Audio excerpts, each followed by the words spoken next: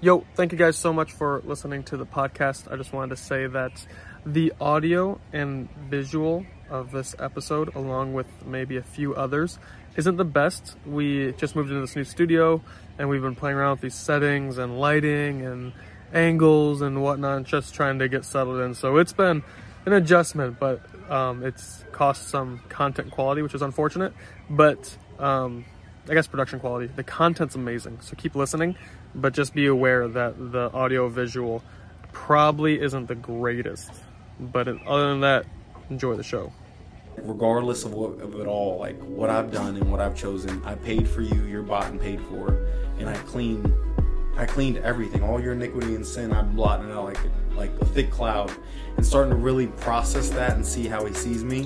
Even to this day, it's just been like so renewing and refreshing. Like, wow, like his work is done, the work is complete, it's sufficient, and I can go on through this day like joyfully and realizing like the power of what he did. What's up, everybody? Welcome back to the Things You Don't Hear in Church podcast. My name is Ethan. And my name is Derek. Guys, check us out on social media. We just had a post blow up. That was fun. It was kind of viral. Never really had that happen except for maybe one or two times. Yeah, whole time. So keep following us, keep sharing the podcast, and it's growing. All thanks to you guys. Yep. So we appreciate it. Leave reviews, all that kind of stuff. Reviews help a lot. Yeah. Like, subscribe, tells the algorithm that, hey, people need this content. So if you want your friends to get saved, that's a way to do it. You also can share the gospel with them, but that's a way to do it. But anyways, let's there get we into go. it. Man, guys, today we have a fun guest. It's going to be a fun podcast today. We're continuing in a little series we have, doing every once in a while, trying to incorporate some more testimonies and just conversations into the show instead of just like interviews about different topics from experts. And we just want to talk about real life Christians doing real life stuff, right? And having their lives changed. So today we got in the studio with us, Colby. And I actually never said your last name. Mile. Mm-hmm. Yeah. I was thinking about that today. I was like, how do you say that? Mile does not make sense. We used to always be like, when we were playing football, like, Colby meow for the touchdown. Meow! Yep. That's funny. But this guy's super great, y'all. We have had tons of great conversations. He's just a genuinely cool guy. Ex-OG freaking gamer. Literally Could have almost been pro. Twitch legend. Maybe in the future, something like that. But he's a super cool guy. Loves the Lord with all his heart. Has some great things in front of him. And he just has some great stories to tell. And I think we can have some great conversations. So we wanted to have him on. So Colby, welcome to the show, man. Thank you so much. It's been a blessing to be here, and yeah, I'm just glad to have some fellowship and jump in with y'all. Yeah, you're here for the first day. We got these like new lights up and stuff. Yeah. And all this stuff. So we're kind of blind right now, but it's yeah, right. It's fun. As long as you don't look to the camera, your eyes will be okay. Yeah. So Colby and Darian and I just met probably 2 months ago, maybe 2 months ago at this point. Yeah, January 16th. Yeah, he joined us in ministry and has been part of our organization. And I just remember like one of the first conversations we had. It was like a deep conversation about discipleship. And then Darian and I were like, we should have him on the podcast. That was great. That was like, because it's not often that people maybe of like just everyday Christianity or like maybe non-pastors or like non-professors or whatever talk about deep surrender or talk about deep like, hey, we need to just give up our lives to follow Christ and do whatever he's called us to. And what does it even mean to be a disciple? And even since then, we've had so many fun conversations about so many different things. Yeah. And so I'm excited. So we want to get into here a little bit about your testimony. If there's any specific place you want to start, anything you want to say, anything on your heart that you want to share first. Well, yeah, I'm definitely blessed to be here and be able to share. I don't know where to start because there's so many different stories and chapters, but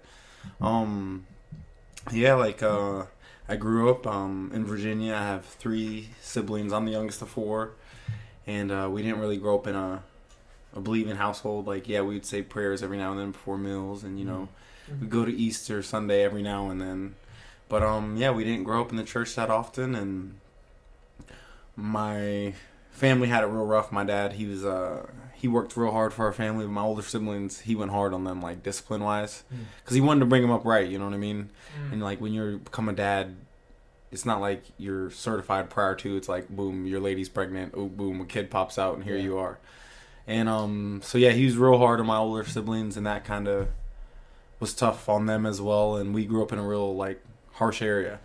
And so, yeah, they all kind of had real rough lives, and me being the youngest, I got to see all that and analyze it and process, like, that is not the way to go.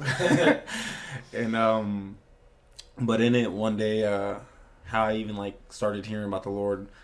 My brother, he was a gangbanger, and he had like a 180, and he had asked me randomly something that he would never do. So I knew he had asked me if I was like a virgin, and he would never talk about any type of intimate, soft, personal, ever. So I was like, there has to be a God. Like something's happened. This dude's been struck by lightning for sure.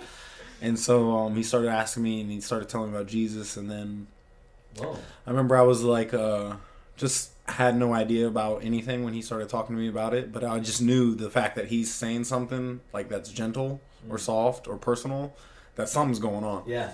And then that seed was planted, and at the time I was living with my best friend. His name was Deontay. We were in high school. I got to live with my best friend senior year. It was tight. Wow. Yeah. And his best friend prior to me coming in, his name was Micah, and he was a pastor's son. And I used to come in and kind of actually tear him away from the church. I used to make fun of church and religion and belief and all of it. And I used to be like, all these people are wasting all their Sundays and time at church, and they're going to die and there'll be nothing. I remember saying that in the room. I still remember it. And I'm telling that to him. And long story short, I graduate and I'm working construction outside. And at the time I'm smoking, gaming, drugs, and like caught up in just the nothingness of life, of what you're trying to make life to be, I guess, in your own power. And while I'm doing construction, I'm 17, I'm working like 60, 80-hour weeks. I remember I was pissed. I was just so mad. I'm working so long, so hard, and as a kid. Yeah. And then one day I'm sitting outside of high school, and the bell rings, and it's right around like June, and I know all these kids are gonna leave this nice school and go to college. And I'm mad because I grew up always wanting to go to college and play ball, and I had been playing football since I was real young, and I was real good. And then my brother had gotten some trouble, so we had to move from a real nice area to a real ghetto area. And I remember I was just so mad because it was like I was doing good. I was being a good son. I was being a good student, getting good grades. And then we moved to this real ghetto area where it's just like there's no way for success. And everybody that lives there knows it too. And so I was in like culture shock throughout high school, so I started pushing it off. But anyhow, I just remember one day God just, the very first time I felt like he was saying something to me, he's like, kind of like, it wasn't harsh, it was just like, you can go to school too, like, what are you crying about, like, it's not over, you know what I mean? And from there, I just started, he just started opening up doors and led me to Liberty University Christian School, using football, because that was what the reason why I wanted to go, because at the time I was still kind of like, I don't want to go to no stupid Christian school, you know what I mean? And I visited my mom. I remember she was like, let's just go visit the school. Let's just go visit the school. And I'm like, I'm being all hard about it. I'm like, no, I want to go to Richmond. And I'm thinking like my old lifestyle. And then we go visit and I see it. And the campus is so clean and so light. And the people were running around. Like the people just there was something about them. And I'm like, and I just remember we get driving back home. And I'm like, Mom, can I really go here? And like complete 180. Wow. And I'm just stoked and super excited that I can possibly go to this school. And then I apply. Now, mind you, I was doing great in school and football and everything all the way up until middle school. My brother got expelled, and the only school that would accept him in Virginia was the school that I was at, so all these high schools wouldn't accept him because he got expelled. But this one school we moved to would accept him. So that tells you how far down the ladder we went. And then, so I started not caring in high school. I had like straight A's all the way through, elementary, middle school, good grades. And then once I got in high school, my freshman year I cared, but after that, I just kind of mixed in with the culture of not caring. And I had a 2.175 GPA, and I remember applying a little bit, like, no way they're going to accept me. My grades are horrible. Senior year, I skipped like 40 days of school and everything. All of a sudden, I get accepted. And, just going into Liberty and seeing people. There was this teacher for evangelism. His name was Dr. Willer.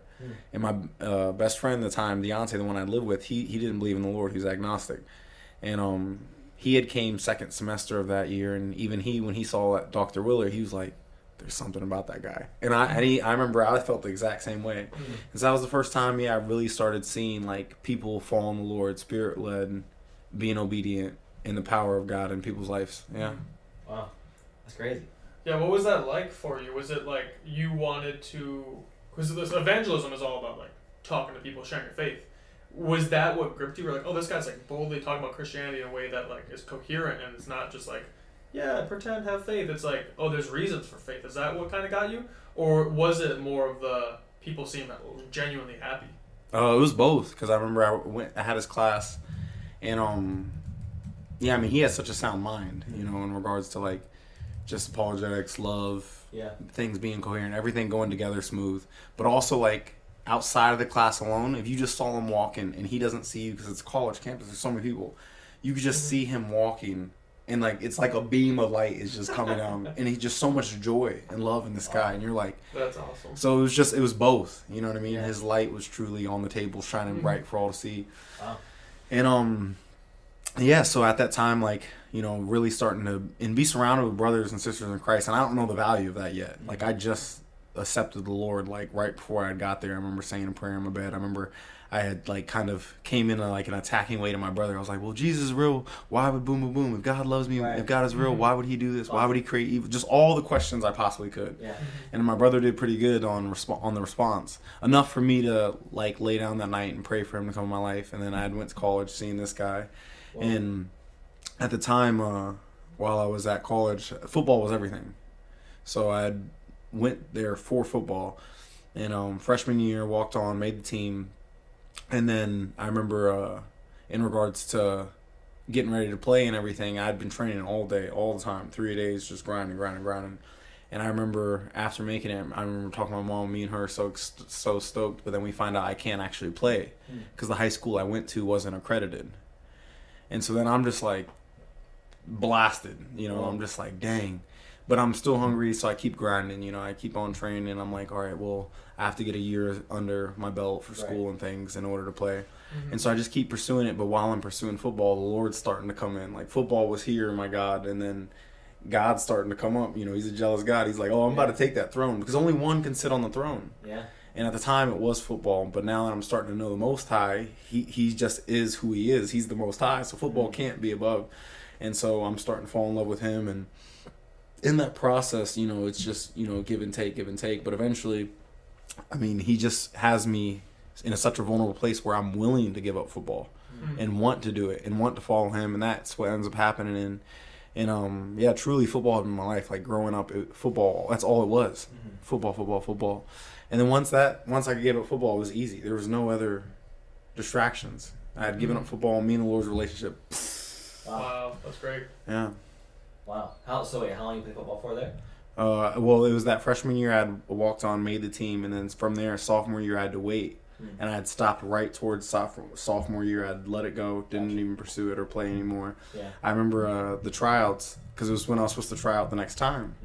I remember I'm with a huge group of guys. I'm in tip-top shape, and I remember do the tryout, and I remember before going to the tryout, I had this peace. It was like, the peace past all understanding.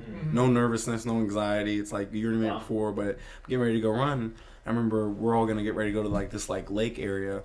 But before we go, I'm going to do the tryout and then go. I go and do the tryout, and I remember I kill it. I dominate. Run 4.3, 7.40. I'm like, everyone's in shock. Everyone's all like, oh my gosh, you ran the like NFL speed, and everyone's going crazy. And I'm in great shape. But I remember after the tryout, immediately after the tryout, I was like, I'm not going to play football. Wow. I just knew. And I was like, I'm not going to play football. And they're like, what are you talking about? You just ran a 4.3. That's NFL speed, and you're huge and all this and blah, blah, blah. And like, I'm not going to play. And I remember there's a group of guys surrounded by me, and I'm like, and they're all asking me, like, why? I'm like, because I just feel like God's leading me elsewhere, and he wants me to do other things. And they're like, no way. Well, he's going to use it. I was like, I'd rather do what God wants over what I want. And if he tells me, then so be it. That's crazy. And, yeah, that was the very beginning, because now, like, there's no distractions for me. I'm just straight line with God. So me and his relationship, it truly just takes off. And from there, man, the enemy, he comes quick, though. He knows, like, once there's no distractions, I start balling out with the Lord. And then I remember I still had all my boys who were used to training track, football, and stuff. And me and my track buddy are riding our bike. All of a sudden, this girl walks by, and I'd never been interested in any girl. I'm 21 at the time, still virgin, and no girl I ever seen that I wanted to pursue. And then all of a sudden, boom, this girl walks by, and I remember I was like, just in awe. I'm like, I have to pursue her. Yeah. We start talking and everything. We're best friends for like 2 years or whatnot, but the enemy ends up using that to try to derail me and get me distracted and everything. And yeah, and like pursuing her and going through all these things, I start to find like the Lord uses it. It's a lot of hardships, but he uses it to grow me, and I didn't realize yet about like suffering. Yeah. And how that's a part of the walk, not the follow the Lord and the prosperity gospel on this earth. Mm-hmm. You know what I mean? Right. And so I'm going through that process, learning like what it really means to follow him. It's like, I let go of that, but what about the new desires? Yeah. Mm.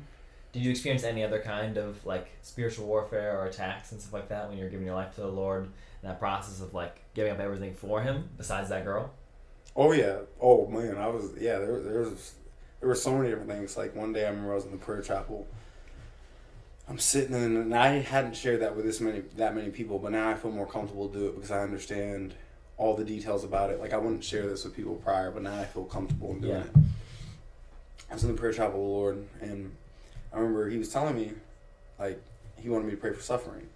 And I'm like, what? Like, this don't make no sense, right? But I'm just feeling this urge to pray for suffering. I'm like, what? This doesn't make any sense. But he's telling me. It's almost like an Abraham thing. Like, go sacrifice the son that you promised me? What? What are you talking about? Yeah. And so, like, so I do. And after that, that's when that girl, so many things, my best friend had been struggling. Just so many, I just blasted by so many different things. I don't know into details about those, but ultimately I hadn't read the verse yet about rejoice in your suffering, because suffering brings endurance, endurance brings character, and character brings hope. So now when I explain to people even about the Lord leading me in that, I can explain that really he wasn't just having me pray for suffering. He was really having me pray for hope.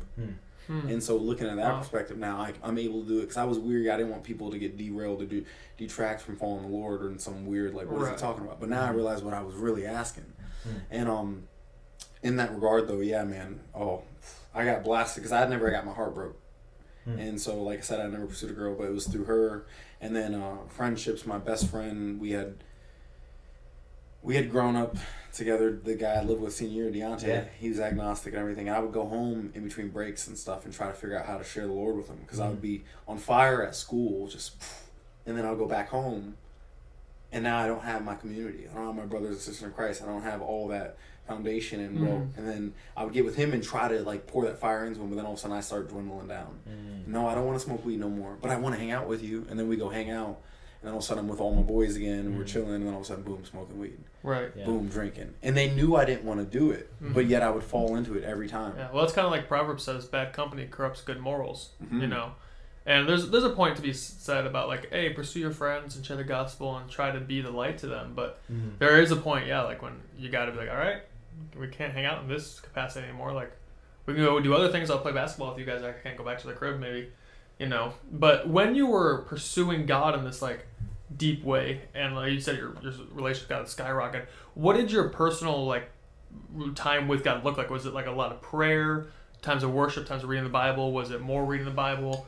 And what did that all look like for people to try to, like, for people listening, maybe they can, like, take something like, I can do that today, or I can do this, like, I can start that, you know? Yeah, oh yeah, absolutely. So, like, some like the detailed things, like, so I still had trained, you know, I'd let go of football, but the lifestyle of training was still so, like, in my life. And so that carried over into training up of being a follower of the Lord.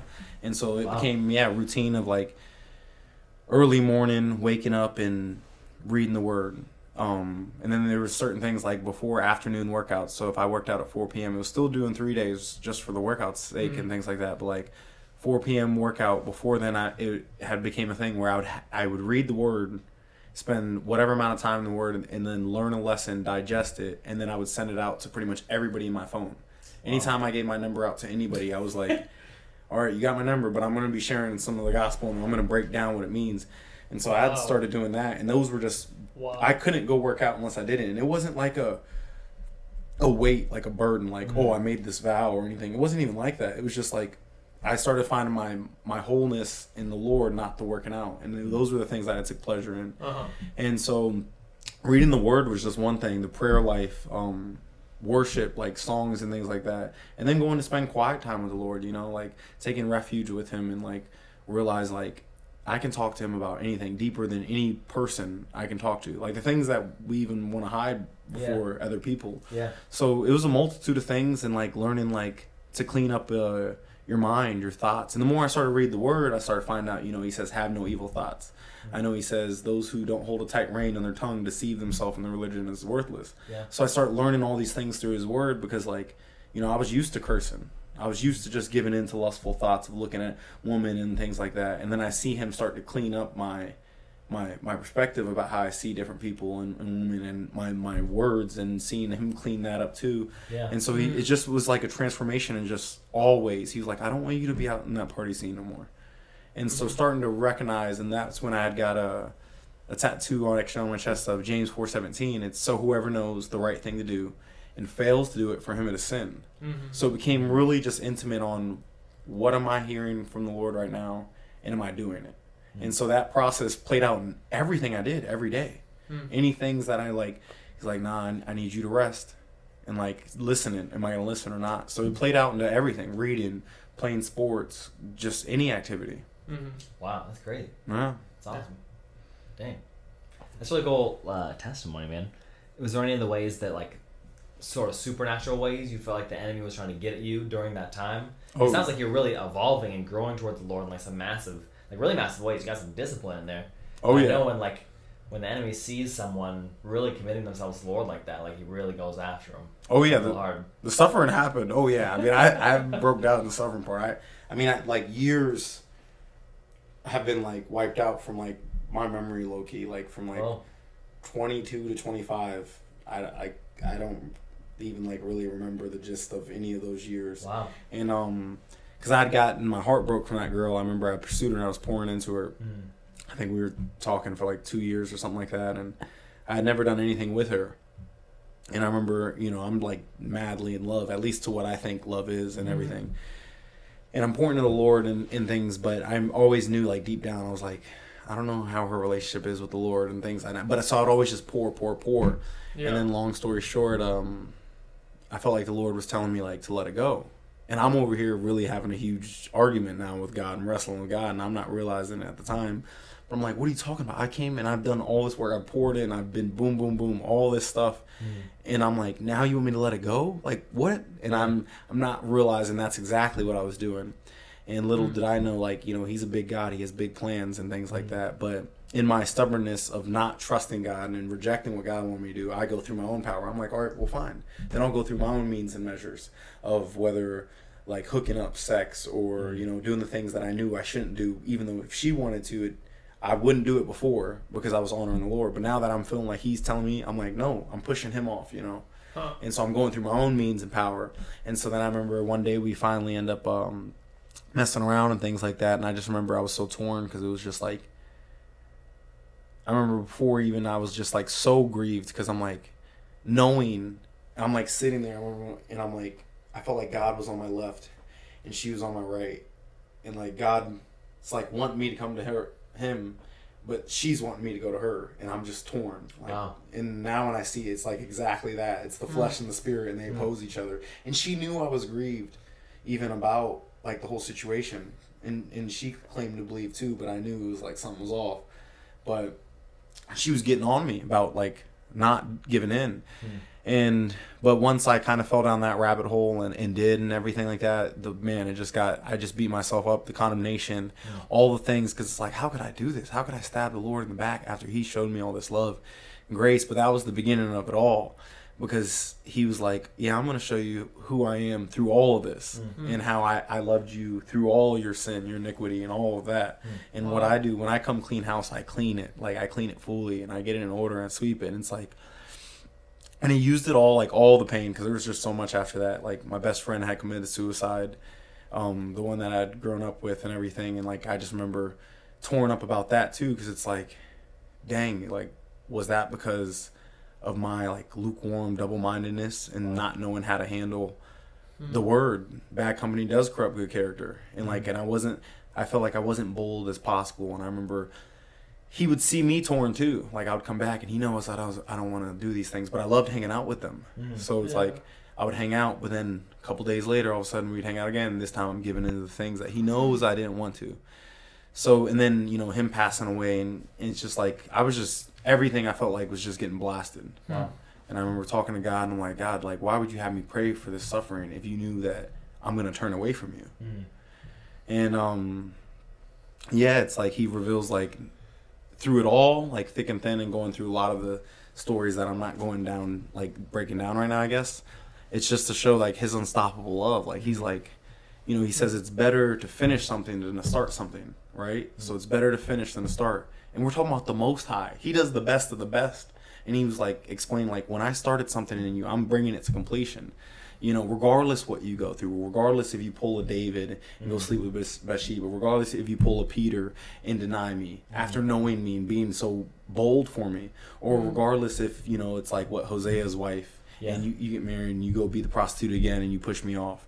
It's like regardless of it all, like what I've done and what I've chosen, I paid for you, you're bought and paid for, and I cleaned everything, all your iniquity and sin. I'm blotting it out like a thick cloud, and starting to really process that and see how he sees me. Even to this day, it's just been like so renewing and refreshing. Like, wow, like his work is done, the work is complete, it's sufficient, and I can go on through this day like joyfully and realizing like the power of what he did.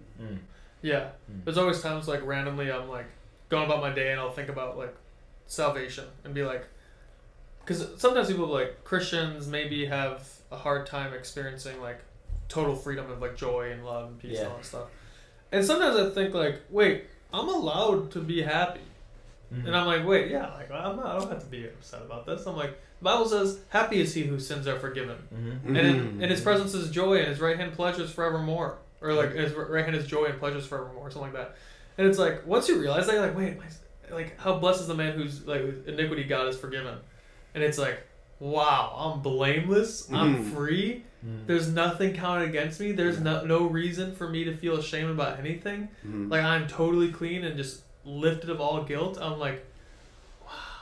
And it's like nothing really happened that day other than like, I'm just like, wow, I got a lot of work, I'm really stressed. And then God's like, with that there's no sin on you. And I'm like, oh, wow, how great. Agreed. Seriously, even on like the routine and like, it's just like, oh, this is a regular day. But then you lock into that in that moment and it's just like, boom. Like, because it's just so beautiful how he really does like come and clean it all up, and he's like, this isn't like based upon your performance, and yeah, there's balances and things like that, you know, of faith that works and such on, but it's like he completed it, and walking in that freeness and that like we're talking about the joy, something that I'd love because people had always said it, and it recently was said to me, and this is just like recent, and I was having a hard time. People would always come to me like, oh, but you have so much wisdom and XYZ, and I'm like, and said to me recently, because there's a verse where he's like, to whom much wisdom is given, much sorrow is given. And I was feeling real grieved and real sorrowful recently, and I was real down. But then the Lord had revealed it to me the other day. It was we were at North Shore. It was Sunday, so I'm sitting there and I'm talking to the Lord one-on-one, and you know I'm crying out to him like, Lord, I need you, because like he's, you know, I haven't shared on the podcast all the story of how I'm even here right now. Right. Of course, y'all know, but so I'm sitting there. I'm like, Lord, okay, so yeah, you did give me all this, but then yet I get all this sorrow, because you said that wisdom comes with that sorrow. And then he gave me like a ball analogy. I was like, okay. And it's all according to his word. So it's like I got 100 tokens of wisdom, right? And that 100 tokens translates into 100 tokens of sorrow. But then I had stopped there, and that's why it's so important that we just keep running to him and go into the word, because it's like, how can a young man keep his way pure? By guarding it according to his word. It's the word, run. And then all of a sudden, boom, in the word, he says that he'll turn your sorrows into joy. So it's really, when I'm thinking the wisdom and turn the wisdom tokens turning into sorrow tokens, I stopped early. And now all of a sudden it's like, Lord. But then it's like, he's like, no, I get, you think you know, but keep following me. And then all of a sudden, boom, it goes from wisdom tokens turning into sorrow tokens, turning into joy tokens. Come on. And then as he says, don't grow weary in doing good, for in due season you will reap what you sow, as long as you don't quit. So that due season means that's a season to come. That means you're currently not in that season. So if I am in that sorrowful season, I know that joy season's coming. Those tokens are going to get transitioned into joy tokens, if that, in this analogy regard. And so I'm realizing, like, even now, it's like, praise him. Like Job, like, praise him now, regardless of what you're going through, whether it's raining, whether it's storming, whatnot. And so just really starting to walk into that, into this day, and knowing that, you know, if he said it, it's true. Wow. Did you pray for that? Like, did you pray for that wisdom, or did it just happen? Like, just throughout my life, I remember You know the verse where it's like, let no one despise you for your youth? Mm. I think it all happened, I don't know, I think just through my life of how growing up, it was obviously all the Lord of anything that I have in any regard. Nothing is me, you know, it's everything is Him. So in regards to my childhood with my 3 older siblings, you know, they had it rough. And in seeing that there's a lot of tension and division in our household, I was the only one everybody would go to individually. Like my brother wouldn't relate with my parents or other siblings but me. My other sister, nobody else but me. My other sister, nobody else but me. So I was always like a centerpiece. And in that regard, even my parents, they would fight about how to discipline whoever's acting up at that time, whether kick them out or whatnot. And when they would argue, they would go to me, and I'm only like 13. That's crazy. Wow. So it had always been in like a counseling, learning way. And I remember while young, I remember it used to be so much more harsh because I'm just like, it seems like if they're not listening, you keep telling them. I remember being so harsh. And like, if they're not listening, you keep telling them, then just kick them out. And things would happen like that sometimes. Things wouldn't happen like that. But seeing that the Lord used all those years, because I didn't really get to have that much fun because it was always so much tension. And that's why I lived with my best friend senior in the first place. I wanted to get out of that. Yeah. And when it came to like just following the Lord, when I did get to liberty and things like that, I don't know. I remember just people would always say, you have so much wisdom. And I didn't understand what that all translates into, but even now I'm realizing like He's going to use everything. And that's why it's like you do rejoice in your suffering. Yeah. Because you realize He really will use all of it. Yeah. When you were having that time of like all the suffering happening and the girl and your best friend and everything, was there ever a question of like, God, like why is this happening? What are you doing? And I know you probably felt upset, but did you actually like ask that? And if you did you ever get an answer? I had some conversations with Most High. Yeah. Oh man. I definitely had conversations with Most High, no doubt. And I remember like all I know is words were used. You know what I mean? Like I was keeping a buck because I just felt like He was so far off. Yeah. And I'm like, and it's not even like I couldn't even when I was fully going into the backslidden, lukewarm, apostate like life of just denying Him. I knew He was there.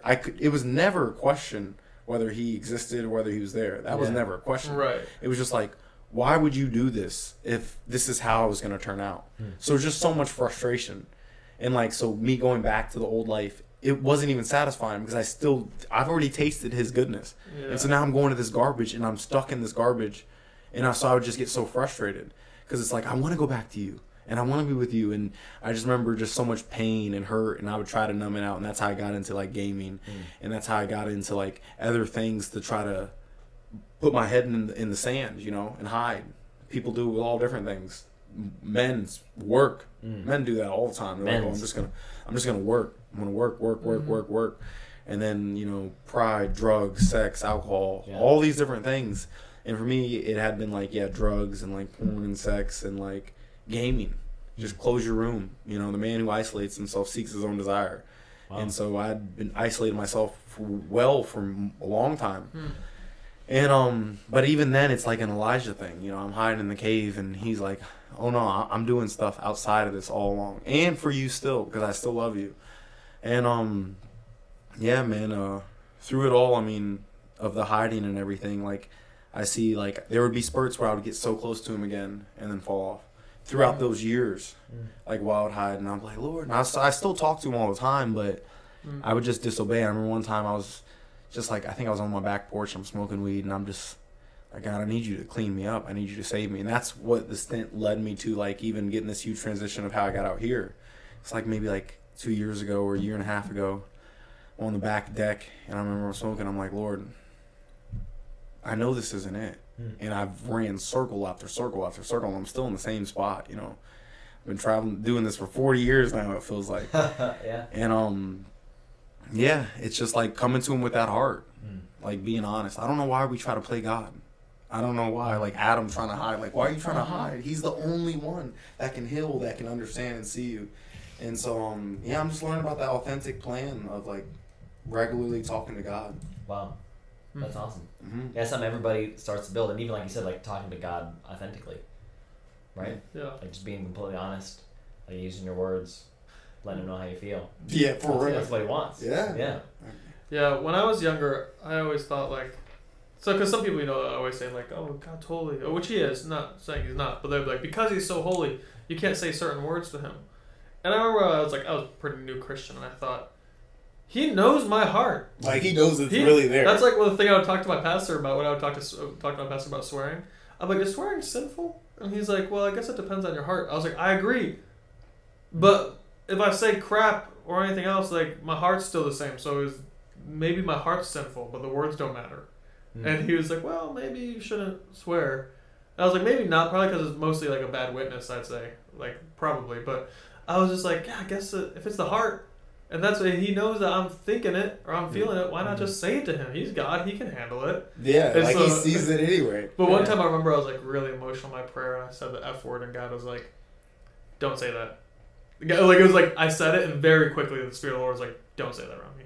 And I was like, sorry. But other things, he's pretty. I don't know why that were. I don't know what the reason was. Maybe I was just having a bad attitude and he wanted to check me. But it was just very sharp. Like, hey, there's a line. Yep. I was like, okay, you got it. Right. Wow. But it was crazy. Yeah, it's like, oh, my bad. I thought we were good, but I went a little too far. My bad. I digress. Got too comfortable. Because it is that all factor, Like, sometimes we do that, We'll get into the point where we do push the line too far, and then God's like, all right, I was mercy and grace, and I love you, but now you crossed it. It's like, boom, because he whoops you down. Like, I haven't talked about that all throughout all of this whole time. I hadn't mentioned. Go there. It's a good perspective. Yeah, he don't play no games. Like, but that's all love. Like, he says he chastises them whom he loves. And so throughout all these years, oh man, I've been whooped down so many different times. Give me an example. It's like I had a torn pec in this right pec. I remember I'd watched porn the night before or something like that, and I go to the gym, and the very next day I'm benching 315, and we're knocking out reps, and then all of a sudden, out of nowhere, boom, huge tear just going all the way down. All this is black and purple, and like people are like, oh, well, it doesn't work like that, blah blah blah. But the Lord does talk about sexual morality being the only sin against the body. Furthermore, as well as James 4:7, right back to it. So I already knew he had convicted me so many times, like, Colby, stop. And as he says, like, don't stiffen your neck to me too many times, you'll be broken beyond healing. Certain things, and then that's just like one. I had so many injuries from being unpure and not listening to him. So many injuries. And then like right after though, you know what I mean? It's not like we're talking like, oh, that's from a month ago. It'd be like, I act like an idiot, and he's like, well, bam! He's like, get in line. Wow. Because he even says, like, someone who doesn't discipline their child with a rod of discipline, it's not that they don't love them. It's not even that they only kind of care about them. It says that they hate them. Yeah. They hate them. And if I'm his child, he's definitely like, oh, I love you, so I'm definitely going to put you in check. And it had been so many times. I remember probably like 2 years ago, I'd never really messed around with Adderall besides like maybe like college, like recreationally or anything like that, right? Yeah. And so I'm gaming. I remember like, all right, I'm gonna try Adderall.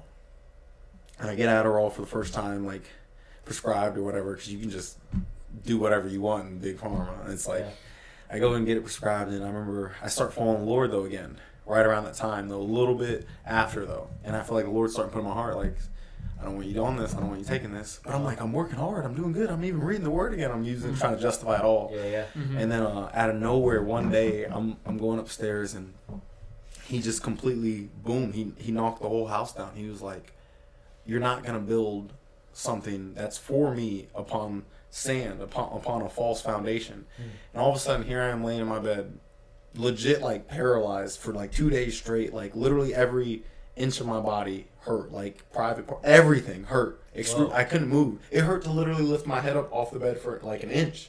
Like just literally do anything, turn over everything. Wow. When I was finally able to get up and walk, I couldn't even open up my door to get out of my room. I had to I had both hands just trying to turn it. I couldn't. Car doors, everything. He took all my strength away. And so that was like, he had already been doing all the years before, but now he escalated it. He's like, it's time to really put on some real discipline for you to get focused and get in line with what I'm telling you to do. Yeah. And so, and him also revealing, like, I give you everything. I give you all your strength. I give you your intellect. I give you everything. Wow. You're thinking that these things are, I had gotten anxiety attacks for the first time at like, I'm 29 now, what is it, 28 or 27? I'd never had a panic or anxiety attack my whole life. All of a sudden I'm driving I'm working for a moving company. I'm in the passenger seat driving down the road, and all of a sudden, boom, I feel like I can't breathe, and I'm in the passenger seat, and we're driving down the highway, and I had never experienced like anything like this my whole life. I want to jump out of the truck. We're driving down the highway 70 miles an hour, and I literally I'm contemplating opening the door and jumping out of the truck because I feel like I can't breathe, and I'd never experienced it. My life, I remember it flashed before my eyes. We all hear about it, but it legit did. I remember from like elementary school to middle school to high school to college and in between to now, all these thoughts and decisions that I was making, I processed like that, and I was like, what am I doing? Like in the middle of having anxiety, like I need to get it together. And I remember just we turn around and told the guy like we had to pull over, we stop, and I was just like hyperventilating, going up and down. I felt like I couldn't breathe at all. And then from there on, maybe for the next like 3 weeks, every night I couldn't sleep, like because I couldn't breathe. If I laid down, I would be exhausted, falling asleep in my chair, and then I'm like, all right, let me go get in my bed to sleep. Couldn't sleep. I couldn't breathe. As soon as I lay down, I couldn't breathe. Wow. I would have to go outside just to get air, outside all the time. So he just started doing it in so many different ways. Like, you need to focus up. Like, what was this a repercussion of? Multiple things. The Adderall, weed. I was just the lukewarm, double-minded, backslidden, fully in it, and like I hadn't been pursuing him though. Even though, like it was like I still knew he was there, and I knew what he had taught me before and everything, but I wasn't following him. You know what I mean? It's like the prodigal son aspect, and like sex, porn, drugs. Wasn't really drinking that much, but in gaming, being a sloth, like just not doing what I'm supposed to be doing. Yeah. At the end of the day, period. You know what I mean? Like, what good is it if you hear it but you don't do it? Yeah. And so, he just came in and started whooping me down for real, and like, then it all started with the beginning. He says, "The fear of the Lord is the beginning of all wisdom." Like the fear of the Lord, that's the beginning. That's alpha. Yeah. And so he started showing me that because, like, I look at it now, that's alpha, and then omega is those who perfected in love cast out all fear. And we got a whole process of going through of learning what Abba's love is for us. But as he broke that down, eventually it's like, if I do this is going to be the repercussion. So no, I'm not. And then eventually it grows into me not even desiring to do it more and more, like the fleshly things, and starting to hate him again, and starting to realize that if you're with the Lord dwelling in you and what he loves and what he also hates. And so it started growing more and more, and then I started getting on fire like how I was in college again for the first time in so many years, because I'd been on fire for college, and then boom, went through all that and then completely fall off. And then that led me out from Virginia to Colorado, because my family, my cousins have a journey going on out there. That's a whole other story. And then that's what stimulated me to getting out here. Yeah. That's crazy. So when you started like repenting and following God, did you notice like all that stuff stop with panic attacks? Oh yeah. Oh man. That's why holy, holy, holy is Lord God Almighty. Like, you know what I mean? Like, you reap what you sow, no doubt. But when you're faithful and you're obedient, man, he says, like, if an earthly father knows how to give a good gift, and we're evil, how much more does a heavenly, holy father know how to give a good gift? Yeah. And so it's the same thing. You know what I mean? Like, you're gonna discipline your son or your daughter if they're performing or they're doing things wrong and bad, you know what I mean? You're gonna get on them like, no, I gotta take away your phone, no, you gotta get a spanking, whatever, you know what I mean? Or when they're doing good and they're getting A+, you about to bless them, you're like, oh, you're sweet 16, oh yeah, let me give you a call, you know what I mean? It's like, say you got a 16-year-old son and he's been dominating high school, doing great, being just a good son. You're like, yeah, I'm gonna get you that Wrangler, that Jeep Wrangler for your 16th birthday. You're getting ready to get it, but then right before he's getting ready to get it, he starts going off the deep end, the complete opposite. You know what I mean? You're going to bless him when he's doing good, and you're going to get on him when he's doing bad, all out of love. And so... There's a verse that comes to mind that I can look up real quick, but it's in Hebrews, and it talks about how the same part as Hebrews 12 when it says, God disciplines those who he loves. It says, our earthly fathers taught us discipline, and we respected them. How much more our heavenly Father? And it's like... Ooh. I remember I had a conversation with a friend about that because... we had gone to some church, and he had just moved to a new town and went to a church, and he was freshly moved there, so he's like a church hopping, exploring like what church I can get plugged into and whatnot. And I went with him, and this pastor was talking about how God disciplines those whom he loves. And I was stoked. I had just come back from my first ministry school, and I was like, wow, like, there's a pastor talking about this? I never heard no sermon about God's discipline. This is awesome. And then like I was talking to my friends, I was like, guys, what you think? And they were like, oh, we didn't like that. And I was like, what? Why not? And they're like, because God doesn't discipline people. It's just like, if you get disciplined, it's the punishment of your sin. And I was like, no, I'm pretty sure God disciplines you. And they're like, no, it's just like, if you sin, there's consequences, and it's just natural consequence that, like, the bad things that happen after you sin is just like, 2 + 2 = 4. You touch the hot stove, you're going to get burned type thing. And I was like, but no. And I was like getting fired up because it was like 3 against 1. And I'm also petty, so when I get in arguments, I feel like he's like, no. So when I'm like, oh, I'm being quote unquote, ganged up on the argument, I'm like, now I'm really not gonna let this point go. Yeah. And then I was like, so I Googled something, I found Hebrews 12, and I was like, look guys, it says, God disciplines whom he loves. And they're like, no, we don't see it like that. And I was like, what do you mean you don't see it like that, guys? It's clearly right there. And they're like, I don't know, I think after like, we didn't ever finish the conversation truly, but they came around eventually. Yeah. But yeah, Hebrews 12:7 says, it is for discipline that you have to endure. God is treating you as sons. For what son is there whom his father does not discipline? If you are left without discipline, in which all have participated, that's a point right there, all have participated in God's discipline if you're his son or daughter, then you are illegitimate children and not sons. Crazy. So God's not disciplining you. You might not be his son. Yeah. Oh, no. There's no doubt about it. You can look at it. Look at the Pharaoh. Like, God, people in the fleshly mind, they're like, Job talks about it. I can't pronounce the other book right now, but he talks about how, like, these people on earth are denying the Lord, and, they're giving him the middle finger left and right, and yet it seems like they're prospering. Yeah. And they're taking over all this land. They're getting all these riches and all this possessions. But is that really the blessing, or is that the curse? Because they're dominating so hard in their fleshly mind and this earthly mind that they have a hard heart of pride. Mm-hmm. You know what I mean? So, and if that pride's so great, then they're never going to run to Abba. Mm-hmm. So if they're not going to know Abba, run to Abba, then that's going to be exactly that. Get away from me, evildoer, I never knew you. Which therefore, you're not going to be with him for eternity. Or the contrast is the Lord whoops you down on this earth, like he even says. He's like, is it better to enter heaven, have losing one eye, and enter heaven and be with the Most High, or losing one arm? Yeah. Or is it better to have both eyes and both arms and go to the pit of fire of hell for eternally? Yeah. You know what I mean? Yeah. So it's like locking in. Dad, he loves us so much that he's like, I will whoop you down and break you. I'll make you paralyzed. I'll take away everything in this earthly realm because this is just a blink of an eye to keep you eternally. He's like, I love you too much. I'll do whatever I got to do in this realm to get you eternally. You know what I mean? Now, if he hates you, it's like, yeah, go ahead. And it's like, he's like, go ahead. Thank you. You're getting away with all this. Like, the guilty, by no means will they get away with it. So it's like, yeah, oh. Yeah. Yeah, it's interesting because, like, even continuing through Hebrews, it says, besides this, we have had earthly fathers who disciplined us and we respected them. Shall we not much more be subject to the Father of spirits and live? For they disciplined us for a short time, as it seemed best to them, but he disciplines us for our good, that we may share in his holiness. For the moment, all discipline seems painful. And it says, rather than pleasant, but later it yields a peaceful fruit of righteousness to those who've been trained by it. And so it's like when we're in seasons of hardship and when we're in seasons of like being disciplined, it's like, okay, like this is for my discipline, this is for my good. And the product of this is I'll be holy.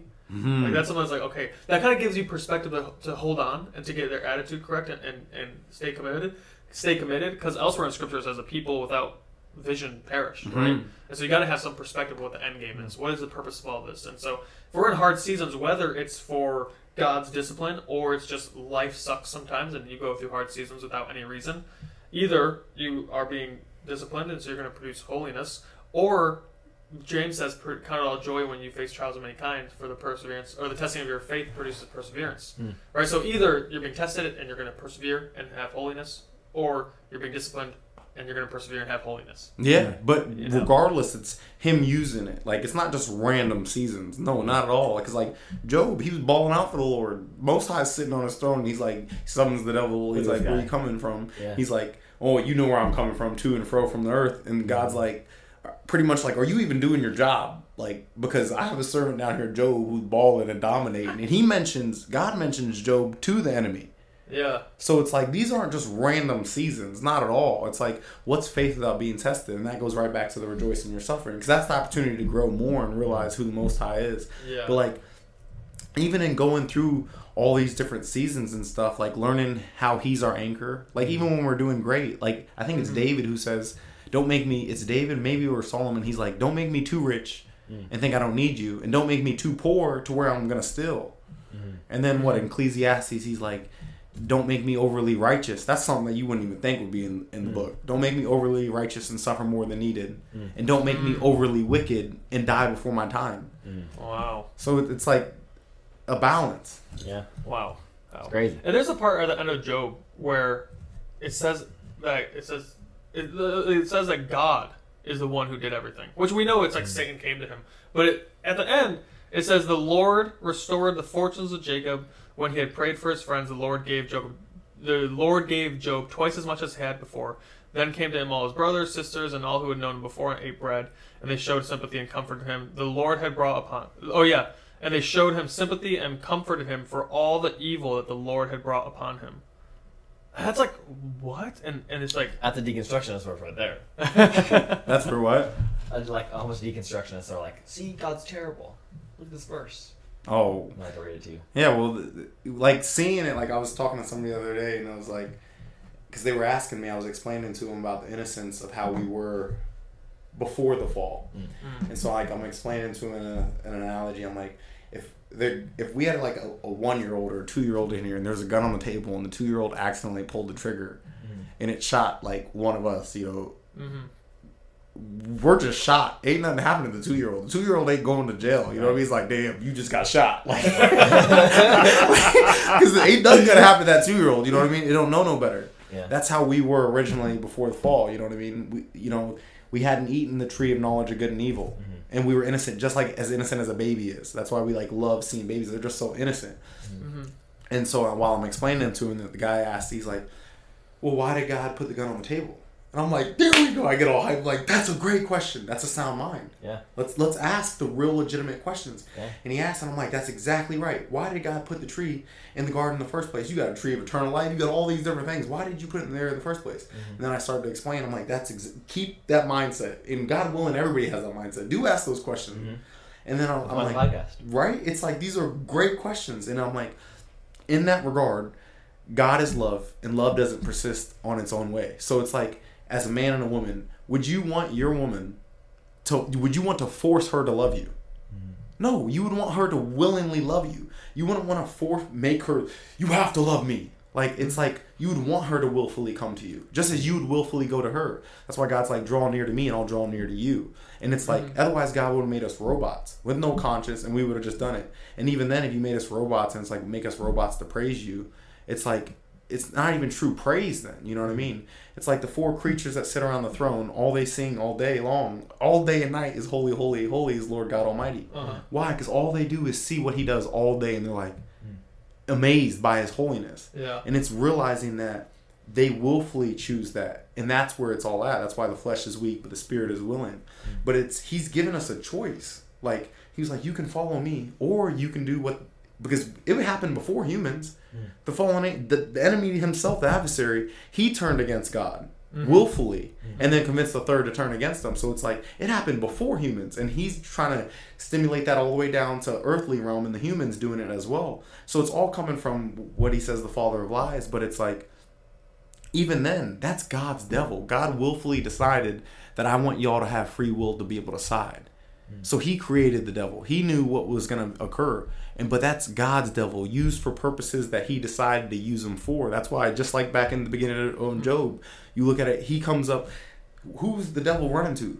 God, the creator, being obedient in regards to how God was like, I'm going to use you. That's why it's like forms of torment.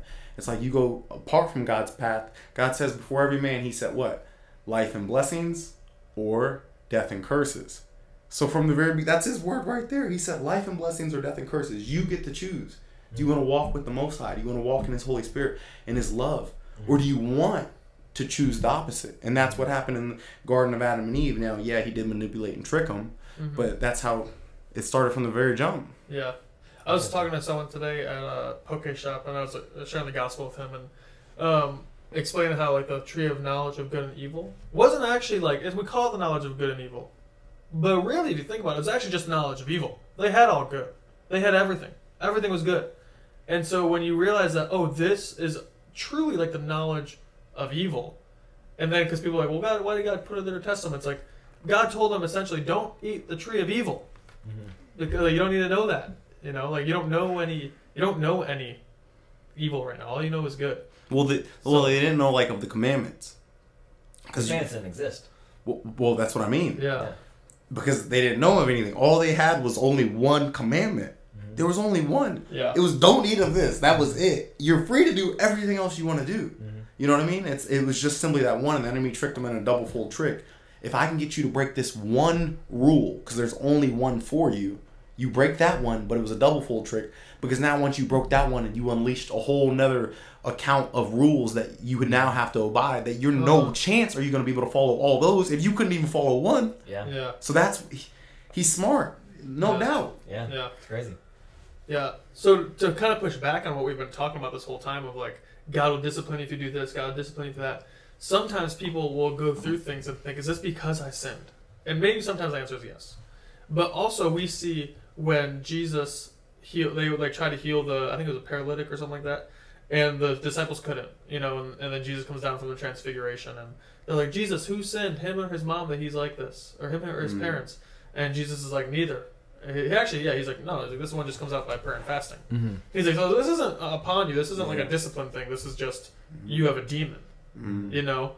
And so, what do you feel about that? With like that dichotomy of like sometimes you're being disciplined, sometimes it's demonic oppression. Yeah. Oh yeah. No doubt. Exactly. So I'm glad. Yeah, you went over that. There's a balance in all of this. There's no one absolute. Oh, I'm going through this. It's because I sinned. If that was the case, we would all be destroyed. Like God obliterated us all, like straight up, because we all sinned from the jump, and we all deserve death. But so in that regard, that goes back to like, my sheep know my voice. So when you're talking to Abba and Abba's telling you this or that, it's like you're going to regards of like what he's trying to enlighten you, like, hey, keep on pushing, or hey, did I tell you not to do this and then you went and did this? So it all comes to like a personal thing of like, Job, what did Job do? Job didn't do nothing wrong. Remember his 3 brothers come up and they even shave their head, pour dust on them, and or stay quiet for 7 days straight with them. But then that's the best thing they did. Yeah, exactly. They stayed quiet during that time, and they put themselves low and suffered with him while he suffered. And at that time, it was just pure love of like, dang, you got it tough. And they just kept themselves quiet. But then after that 7 days, what happened? They're like, surely you're sinning. No doubt you got to be sinning. Like, this is so bad. Yeah. It's such a funny thing. Like, it's like, I don't know if it's a guy thing or if I'm just like impatient and I know other people who are. But it's like you watch someone go through a hard season and then you're like empathizing. And then after some time, we're like, my gosh, dude, get it together. What? Just pick what yourself are you up. doing? Like, what is like you're like empathetic to a point. You can't be sick for this long. You're like, what? Yeah, what? Get better, dude. Oh, like Get some sun. What is happening? Go see a doctor. I got these boils. Yeah. You know? It's such a funny thing, guys. I'm like, hey, I get it, bro. It's sad. And then you're sad for too long. They're like, okay, dude. Yeah, it's too long that Stop. you've been suffering, Stop bro. being Like, sad. I can't suffer this much longer. You're doing something wrong. Bro, straight up, that's exactly what happened. He says nothing new happens underneath the sun. So it's like what we're experiencing is already written. Isn't that how it's so cool? We go through our journey and our experience. You learn something via experience, and you know it in your heart, and it's written on your heart, a certain rule or lesson. And then you go to the Word, read it, and all it does is testify and stamp what you already knew. Or vice versa. You read the Word, you find something out, you never experienced it, but you read it, and then all of a sudden, boom, you experience it, and it was exactly what he had said. It's like, but yeah, in Job, that's a perfect example. It's like he's going all through this, and he hadn't done anything wrong. And then after they bring themselves low to be with him, eventually they turn and they're like, bro, you're doing something. Your family, somebody's doing something evil. And it was like, it wasn't that at all. Yeah. So then there's a balance in it all, and that's why talking to Abba is important. And as he even says, and even this is a balance. Lean not to your understanding, but trust in God in all his ways. His ways are higher than our ways, just like as the heavens and the skies are. So it's like, even then there's a balance where you just keep on pushing, but to me, the most important thing is, talking to him, because you do need to know. It's like, what's up, Lord? Like, am I doing something wrong? David talks about it all the time. He's like, Lord, expose my heart to me. I need to know where I'm at, because I don't know my heart. He says the heart is wickedly deceitful. Who can know it? So it's like, expose it to me, please, because you know my heart, but I don't know it. You know what I mean? Yeah. That's good. Wow. That's good. Well, we're coming up on the hour mark. Yeah. So maybe as we bring the show to a close, we can ask you the question we always ask every guest. We started the show, kind of you already know, but like to answer the hard questions of the Christian faith. Mm-hmm. And to be a place where people can find, like, what has happened? Kind of when you were in that position after college, and you're like, God, what is happening? Mm-hmm. Asking those questions. We like to be a resource where people can find some guidance or help or clarity on some of those. And so with that, we want to ask, and we also always ask our guests, what has been like the most difficult question you faced in your Christian walk? And did you find an answer that helped you overcome, or what was it that did help you overcome? Maybe you already talked about it. Without bringing it Yeah, up. you're like, we've been talking the whole time. Like, Go back to minute 1. What's the most difficult question? It's like some people would be like, man, I thought about one day, like, why has God let people suffer so much? Like, how could he be good if he just lets like this pointless suffering happen? And stuff like earthquakes killing tons of people in Turkey. Like, why would God let that happen? Just kill tons of people. Like, how could he be loving if he did that? Or another person might be like, man, God's just so hidden. Like, if he revealed himself to me, like, I believe in him, but like, I just don't see. Like, how could you believe in something you don't see and stuff like that? Like, people have hard questions they go through, and some people find answers, and some people fall away, like because of the questions that they have. And so, has there been like a question in your life, or maybe it's not a question, maybe it's a situation that was so big that you're like, man, I don't know if I can follow God anymore because of this. I don't know if I believe anymore because of this. Oh, I guess that would come back to, I guess where I started with how the suffering thing, because he had asked me to do it again, the suffering prayer. Really? Because after the first time, Not again. seriously, because that's exactly how it was after. I was like, yeah, not, and I wouldn't have, and he knew that, so he didn't even bring it before me. But then when I started getting close with him again, he was like, because it translates, like I said, to hope and that power. You know, he didn't give us a spirit of fear, but a spirit of power, love, and a sound mind. So it's like, I want to be strong, you know, and so in it though, it would come back to the part of realizing, like, God, how can you use something so vile, evil, double-minded, lukewarm, like a Peter life? Yeah. It's like balling out for the Lord, and then yet you deny him straight up. It's like, and then yet he even talks about how God came and comforted him through that. He like uses it all for good. So sometimes it's hard, you know, when you look at yourself and you realize all your shortcomings, all your playing the whore, and all these things, and it's like, you know, he's so holy and he deserves all these things, but the truth of the matter is we did crucify him, and may we never think that we're better than anybody else, a non-believer. Not, he revealed himself to us, so that was given to us. How well we do well in ministry, sharing the gospel, loving people, that was given to us, and so that's all given to us. And then on the flip side of those who don't know the Lord and obey him, it's like we were right there too. So it's, at the end of the day, it's all been him, it's all been loved. And so realizing, like, I guess no matter how bad or evil or wicked are the things that you've done, or you know people have done or whatnot, knowing that what he did on the cross is sufficient, and that he loves you, and he's like, get up, and his mercies are new and abound, and it's like, get up, follow me today, get up, follow me today, and renewing your mind daily, just realizing, like, my grace is sufficient. I think that's, like, I guess the main thing to lock in with, because I know how so many people are. We all go through this journey, and it's like, it's a war. It's a war. In one moment of slack, look at David. God said, this is a man after my own heart, balling out for the Lord. He had been balling for the Lord. And then one moment of slack goes and does that, kills Uriah. Like, and Uriah was a gangster. It's like, he's like, no, I'm not sleeping with my wife. My brothers are out there on the battlefield. Yeah. And go and do that. And then yet, who wouldn't be like, how can you follow the Lord after that? Yeah. You know what I mean? It's like, you knew of his goodness your whole life, and then yet you do this. So I guess my main thing would be like, you're worthy, because the Lord says you're worthy. That's why we're not even the judges of ourselves, thank God. We don't go in the court, and I'm not to judge y'all in a way of the final judgment. As he says, you know, who is man to put me in any court of judging me? And then furthermore, thank God we're not the judge of ourselves. Because if we were a true judge and being honest, we're all screwed if we're judging ourselves, if we're being honest. Yeah. All of us. So thank God I don't even judge myself. Yeah. That's where it's like, let's go. So locking into that mindset of stop judging yourself and letting the enemy come in. Because the enemy's going to come in and try to tell you, you know, you're unworthy. You're guilty. You're a sinner. Blah, blah, blah, blah, blah, blah. Yeah. But then when you start to lock in with the Most High, you realize, you know, as he says, my sheep know my voice. And he's like, you're righteous. You're made clean. You're new. I love you. And it's like, you start to lock in with that. Then it's like, and that's how you just push through, you know, the hardships, the journey, this war, because we are going to suffer. He tells us it. You know, if you want to receive the glory of the Son of the Most High, you are to suffer as him. So long story short, in that regard, it's like, no matter what you've done and no matter where you're at today, just get up and keep going. You know, renew your mind, accept the grace of the work that's already been done and completed, and push forward. That's There good. we go. That's Love the it. gospel right there. All right, guys. Thank you so much for joining us again. Come back next week and tell all your friends about it. Subscribe, comment, turn the notification bell on, leave a little review. Yeah. Leave nice comments. Yeah, these guys are awesome. Or else we'll have to get petty with you. Is there anything you want to plug before we go at all? Anything what? You want to plug? You know, anything you want to plug? A book or? Your Mario Kart skills. You want to be able to follow you on Instagram or anything like that? No, just follow the Most High. Follow the Most High. That's awesome. I love that. No, you go follow the Most High. He's pretty cool. Yeah. All right, shoots, guys.